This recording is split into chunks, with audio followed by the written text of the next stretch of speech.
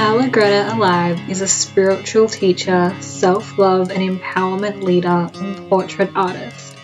In the self-love movement, there is no followers, only leaders, creators of their own joy, heroes of their own story, champions of a compassionate world. The Spirit of Self-Love podcast reminds us that we are all miraculous beings with purpose and can help humanity elevate and evolve by returning within. Do you remember who you really are?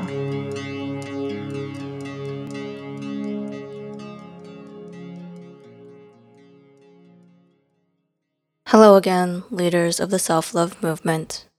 Today we are speaking with a certified life and business coach, yoga and meditation teacher, speaker, author, and host of Spirited Leaders podcast. She works with women who are ready to step up as the leaders they were born to be, to up-level their impact, income, and life. Today's guest is Rachel White, and she uses her love of personal development, business, community, and spirituality to help others also create a life of freedom where they get to be their whole self and make an impact in the world. Our conversation about expanding our intuition and self-perception begins now. I have been working as a coach it's been 4 years now. And when I initially started coaching, when I did my coaching certification, I was at the time working full-time as an accountant. So coaching was something that I did casually for a few years, just with a couple of clients at a time. And it was something that when I started doing my training and when I first started coaching, it didn't really make a lot of sense logically to me, but especially to a lot of people in my life. But I really just have always felt drawn towards helping other people rise, like pulling potential out of people. And when I did my coaching training, I was doing it for, I guess, the skills and to use that in my professional career and just really out of personal interest. I never really thought at the time that it would be something I would be doing full time or as the biggest part in my business. Mm-hmm. And now for the last couple of years, I've been just running my own business, doing a range of different things. Coaching has been a massive component of it. And my main focus is coaching women to come home to who they are, to recognize the power that is within them, and to step into how they desire to feel. And the words that I use a lot are stepping into vitality, like their full, most vibrant, glowing self, and freedom. And stepping into freedom in terms of their choices, their time, how they structure their day, their impact, money, business, freedom in so many different ways of the mind, body, and our full emotional expression and spirit expression as well. So my role, what I see my role as a coach, is really just pulling things out and holding space for them to go through this process and journey, and being there to reflect things back, to celebrate, to guide them, to pause and recognize all the power that they already have. And so it's a lot of fun. I love working with people one-on-one, and I just love witnessing people's journey, and especially in women when they step up and claim their power and start living life that feels really good for them. What are some common themes that you're seeing in your clients throughout this entire time of doing women's empowerment work? Like similar things that people come to you with? Yeah, there's a few common themes. One of them is around like self-sabotage, because I think that, like, I know that most people know what they want already. Sometimes there's some fear around admitting it. Sometimes there's fear around believing that they're actually capable of having it. And then sometimes there's this self-sabotage fear that they think that every time they kind of start taking action and get close to something happens and they're back to where they started, like this yo-yo of results. Right. And self-sabotage is really a mindset shift, because we all have this upper limit of what we're comfortable experiencing with. And as soon as we start to approach our upper limit, our subconscious mind will do something to bring us back to our starting point. So rewiring how we view those self-sabotaging behaviors and how we rewire them to continuously up level in a way that feels good and continuously expand our capacity to experience new things and in the direction that we want to. So that's definitely one main theme that I work through with I would say actually pretty much every single woman I've worked with. We address that in some way. And another really common theme is around people pleasing, external validation, worrying what other people are going to think, feeling like we need to be the caretakers of women, multitasking, doing everything. And that I have felt creates this huge disconnect from understanding our masculine and feminine energy and how to have them both in balance while also honoring the feminine that's within us as women. A lot of women I work with very heavily lean on their masculine energy and neglect a lot of their feminine and have kind of this distorted relationship on what it actually means to be feminine or to have our feminine energy present. So that's a big theme as well. Owning desires is another one. Really just declaring what it is that we want and that our desires are designed for us and that we're meant to pursue whatever it is that we're really desiring for our life. With all of those topics that you cover in your coaching and the things that you're working on with your clients, it seems like in order to back your coaching, there would have had to have been a lot of that inner work for yourself. Do you want to talk a bit about what your initiation into your own empowerment work looked like? So I live in Australia in Mildura, which is this regional country town a fair way out of Melbourne, but that's kind of the closest capital city.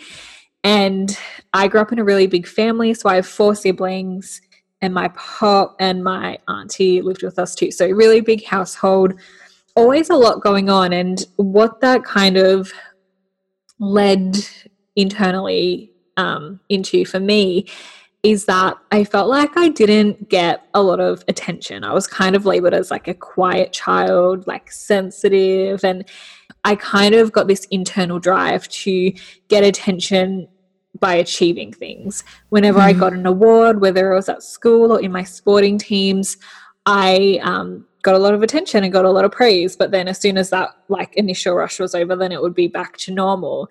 It was like at the end of every new achievement or new outcome, it was like there'd be this rush of excitement, and then immediately afterwards it'd be like, okay, I feel kind of empty and unfulfilled again. So it was always just like on to the next thing. And then because I found my worth and attention through external praise, awards, and achievements, external validation or the need and the want for that was a really big theme in my life through my schooling years, even into my university years and into when I started working professionally as well. Like I was almost addicted to wanting other people to praise me, to tell me that I was doing a good job, to tell me I was on the right path. And this kind of disconnected me from my own intuition in a way, and my sense of self and my sense of self-worth. So from a very young age, I was very much in my masculine and very rarely in my feminine energy of just like play, pleasure, and flowing and enjoying life. In 2015, I moved to New Zealand for half a year, and I went from living a very, very fully scheduled life to moving to New Zealand where all I had to do was work and come home. And like that was my life. Where I live, it's like a 10-minute drive to get to anywhere. And where I moved to in New Zealand, it was like a 40-minute train ride to get to work. So I suddenly just had all this space and this time. So I started to read a lot of books, and I was always really into personal development, always into growth. And it was usually along the lines of like leadership, like like business growth and things like that. Mm-hmm. But for some reason, I just started to feel really drawn to these books about mindfulness, spirituality, self-love, and all of those things. And I started reading books like You Can Heal Your Life by Louise Hay, and The Power of Now by Eckhart Tolle, and all of those kind of like more spiritual self-love based books. So reading those books kind of really opened my eyes to just a new perspective. I had done trainings in like self-worth and self-esteem and confidence and all of those things, but looking at it through the lens of self-love and self-acceptance and approval really made me kind of really look at the way I was living my life and see that like I wasn't really loving myself because I was seeking so much external validation. And so that kind of initiation into the more spiritual aspects of life really helped me just create a much deeper level at understanding who I am, what I'm meant to be doing, and how I can be that most full version of myself. How you experience it and also how you teach it. What does connecting to your intuition look like, or what are intuitive abilities for you? Before I started learning about intuition, I always just thought that it was my intelligence. I was like, oh, I'm just really smart, so I just know what to do. But then I started to learn that I'm actually very like claircognizant, which is like this clear knowing, because a lot of the things that I was labeling as my intelligence didn't actually make logical sense. So when I started to really recognize that it was actually my intuition that had been guiding me all along, then I could start to actually like intentionally tap into my intuition. What I think of intuition is like it's our link to source energy or the universe or God, whatever you want to label it as. When we think about our logical mind is limited by what we've experienced, who we are, how we grew up, what we've learned. Like, so our logical mind is just so limited, whereas our intuition is limitless. We have access to this limitless amount of wisdom that we can tap into at any time. And sometimes we have this want to just get a complete map with the big picture and everything that's going to lead us exactly to where we want to go to in life. But our intuition doesn't really work in that way. It works in telling us the next step. What is the thing we have to do right now? And often it won't make a lot of logical sense, but we can choose to trust what we're being guided towards. And the way that our intuition speaks to us can be in a number of different ways. For me, it's like this clear knowing. Some people are a little bit more like clairvoyant, where they have a clear seeing, or clairaudient, where they like hear the messages. Sometimes it's just that gut feeling. Often our intuition speaks to us viscerally through our physical body, and it can look a little different for everyone. So what I do with my clients is really work on them understanding how their intuition is speaking to them and choosing to trust the message, because our intuition is speaking to all of us. Like if you're listening to this, trust me, your intuition is speaking to you. And it's about recognizing what the message is and then choosing to trust it and to take action on it, even if, and especially when it doesn't really make logical sense to do that. Do you think that when we connect to our intuitive abilities and our intuition and the limitlessness of that automatically opens this huge doorway into empowerment for all of us and the limitlessness of our internal power? Do you feel like there's a connection with all that? Definitely. So if we're only listening to our mind, we're limiting ourselves. But if we open ourselves to an intuitive channel, we're accessing this great wisdom that gives us this great amount of internal power. And the power and empowerment comes from choosing to listen to the intuition. There's a lot of people giving out advice, right? And we can choose to listen to other people's advice, or we can choose to listen to our own internal guidance system. And our intuition is our internal compass, our internal guidance. So when we seek advice, guidance, and information and wisdom from other people, it's like we're giving our power away. When we want to people please, when we seek for external validation, we're giving our power away. And when we use our own internal guidance, we're empowering ourselves to be the leader in our life, essentially. And that's not to say that other people can't support us in our journey. It's more tapping into your own intuition. Are you seeking the support and guidance from, your coach, mentor, teacher, because you're being guided to do so, because they have knowledge, wisdom to share that's going to help you on your journey? Or are you giving your power away and just wanting someone to save you and tell you exactly what to do?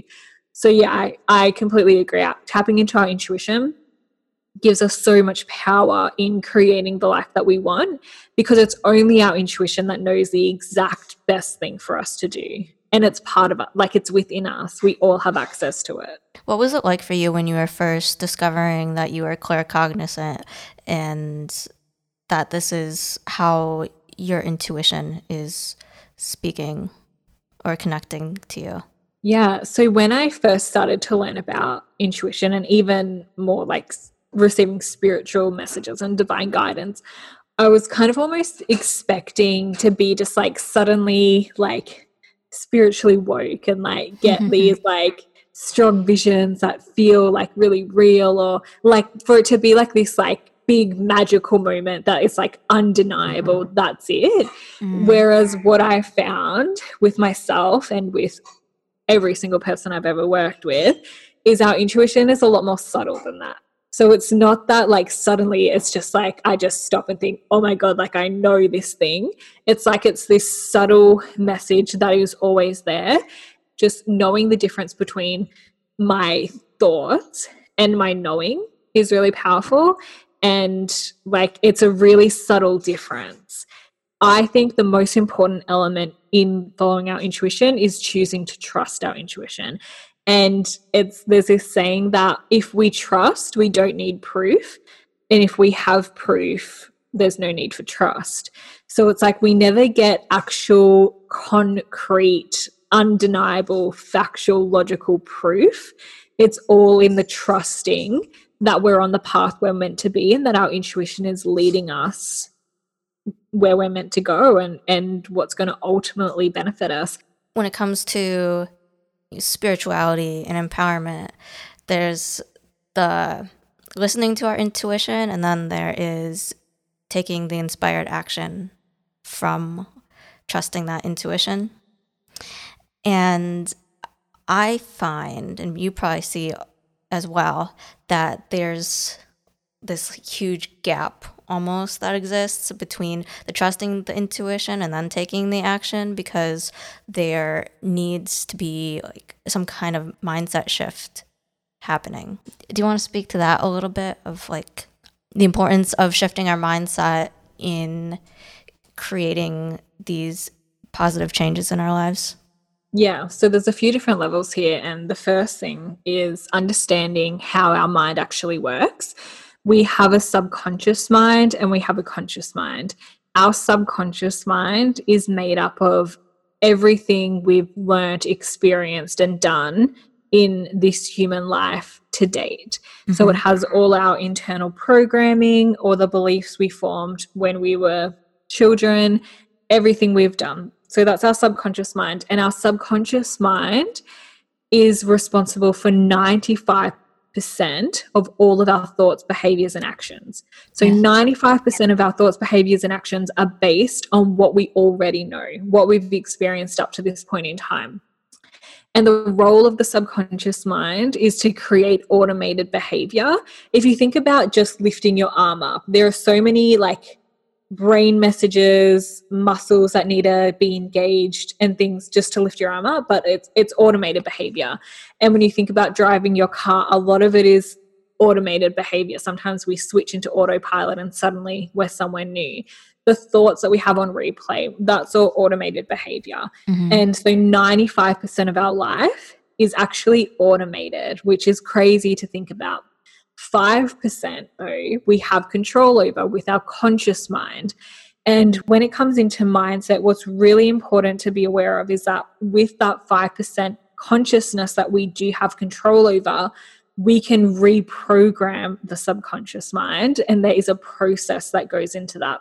So we need to bring awareness to our behavior and our actions that are out of alignment with how we actually want to live, and then do things to reprogram them. And that's essentially what mindset work is all about. And then we have our ego mind, and the role of our ego mind is to keep us exactly as we are, because what our ego knows with 100% certainty is that how we live our life right now is keeping us safe. Even if it doesn't feel comfortable at all times, even if we're not necessarily consciously enjoying it, even if there's suffering in some way, it knows that, like, we know how to cope already with whatever's happening, and we're going to survive in our physical body with what's happening right now. So our ego mind and our subconscious work together to keep us exactly as we are. If we try to make any change that is outside how we're currently living our life, our ego and our subconscious kind of work together and say, okay, switch her into autopilot and get her back to where she started, because she's not safe going into that external environment where changes might happen. So something that I do work a lot with is the chakras.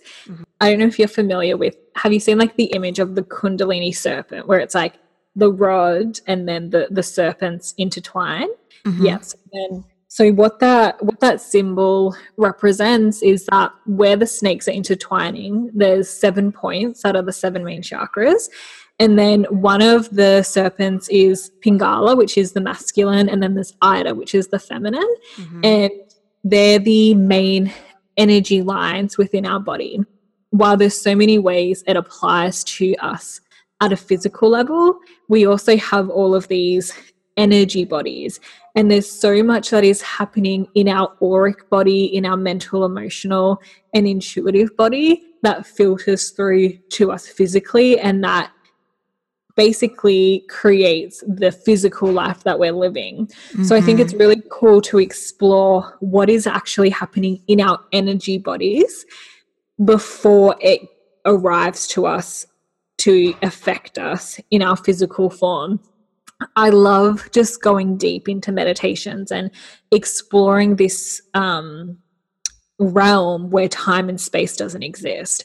If we think about the present moment, when we're in one long present moment, time and space doesn't exist. There's nowhere to travel to, so that means that there's no space.